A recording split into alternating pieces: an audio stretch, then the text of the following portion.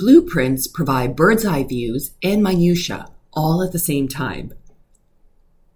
I once did an assessment called StrengthsFinder, which identified blueprints, called context in their lingo, as one of my top 5 strengths. People with the strength of context look back in time to understand the present. They look back into history to bring the present to life and to add stability and meaning to the here and now. These are the people who believe if we do not study history, we will repeat the mistakes of the past. It resonated with me immediately. I firmly believe that learning about the past is crucial to understanding the present. I think people are the same today as they were 500 years ago. Tools may change, printing press, the internet, but the way people interact with each other and understand themselves has not. That's why I studied a lot of history. By understanding the blueprints, like how the Renaissance fed the scientific revolution, leading to the industrial age and the wars of the 20th century, I feel grounded knowing how humanity got here. My biggest passion, though, is people.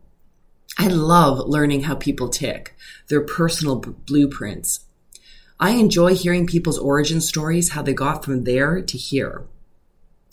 In sum, I think the past informs the present at micro, personal, and macro, societal levels. It's no surprise that my favorite part of coaching is called fulfillment, which is about identifying your values. Values come from your past experiences, what feels good versus feeling dissonant. Values are your blueprint. At their best, blueprints are maps that guide you gently forward. When you know your blueprint, you gain self-awareness, clarity, insight. It helps you navigate today and the future. Here's an example. I value connection. With this awareness, I know that I enjoyed working with people while doing HR because it nourished my value of connection.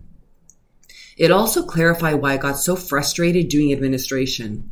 It took time away from connecting with others, so it drained me.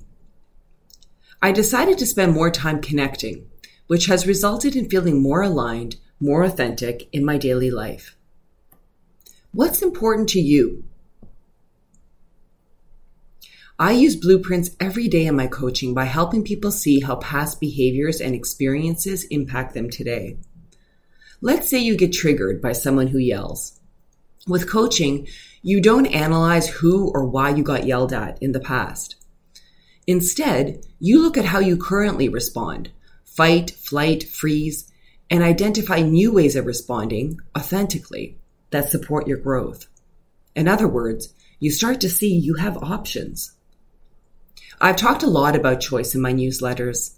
When you feel stuck in a pattern, behavior, or thought, you believe you don't have choices.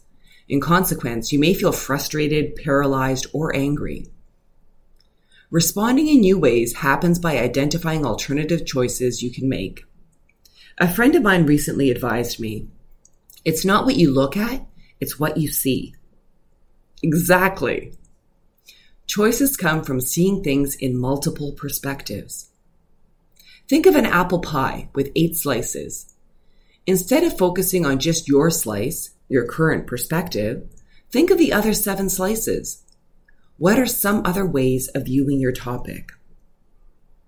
Take some time to learn your blueprints. It will serve you for a lifetime.